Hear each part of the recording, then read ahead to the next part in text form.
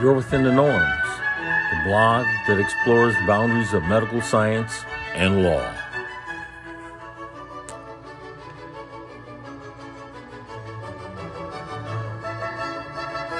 Republished and reported by youarewithinthenorms.com. Norman J. Clement RPH, DDS, Norman L. Clement Farm Tech, Malachi F. McCandle Farm D, Belinda Brown Parker, in the spirit of Joseph Salvo Esquire Incorporated. T. Spirit of Rev. In the spirit of Walter R. Clement B.S., M.S., M.B.A. Harvey Jenkins M.D., Ph.D., in the spirit of C.T. Vivian, Jelani Zimbabwe Clement, B.S., M.B.A., in the spirit of the Han. Patrice Lumumba, in the spirit of Erland Clement S.R., Walter F. Wren III, M.D., Julie Killingsworth, Renee Blair, R.P.H., D.R.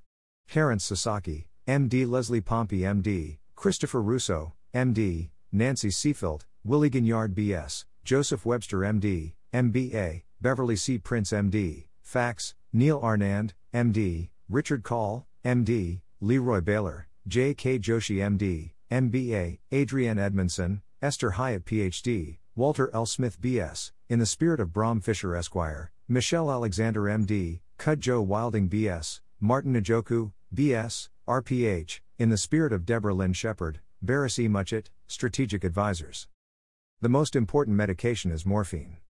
FDA narcotic analgesics. While it can be argued that all medication is important, I believe the most important medication is morphine. Because drugs containing the morphine molecule have been blamed for addiction and drug overdose deaths, the value and life-saving properties have been overlooked.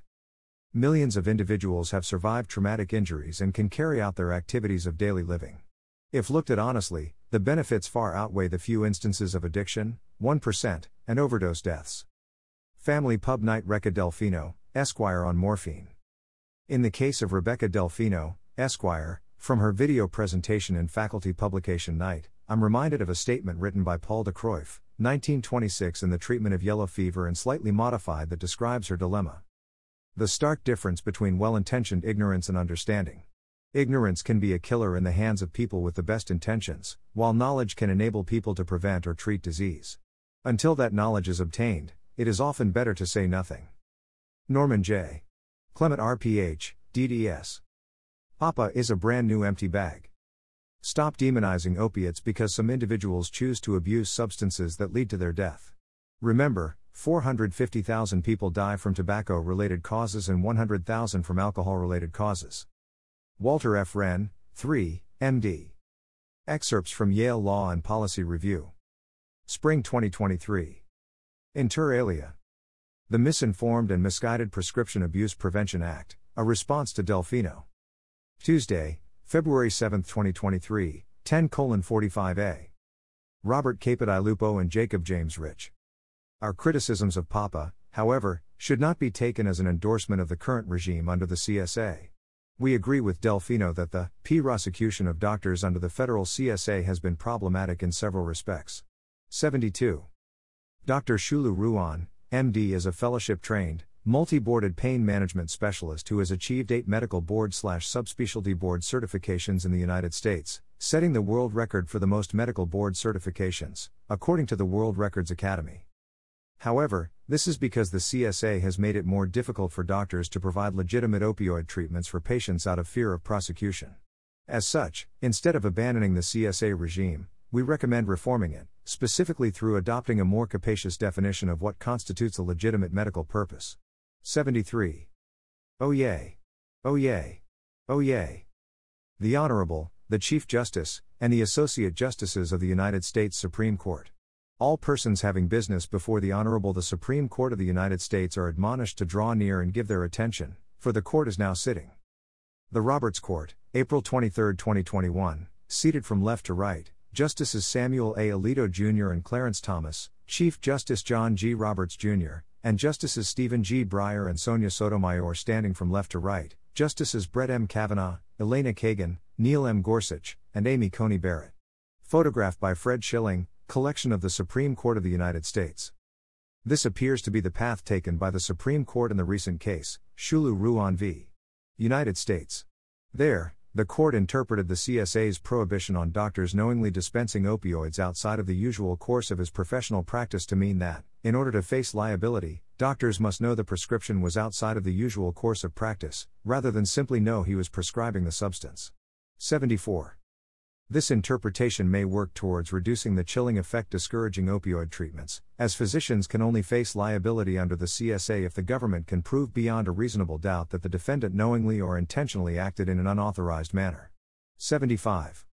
Still, long-term maintenance of patients on opioids, especially illicit opioids like heroin, is still considered to be outside the usual course of professional practice and thus remains an unauthorized procedure prohibited by the CSA.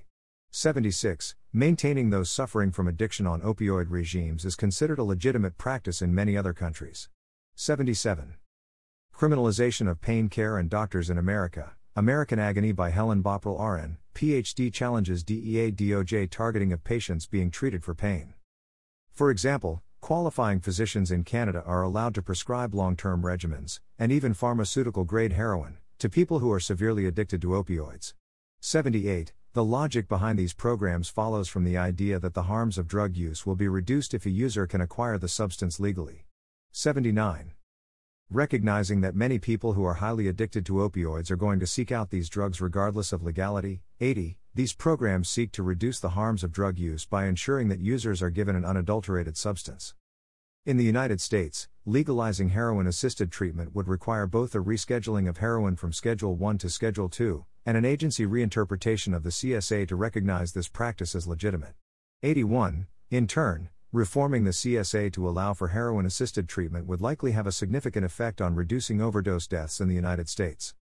As one review of the outcomes of heroin-assisted treatment in Europe concludes, these programs are associated with substantial improvement in health and well-being of the patients, including a major reduction in the extent of continued injecting of street heroin, improvements in general health, psychological well-being and social functioning, as well as major disengagement from criminal activities.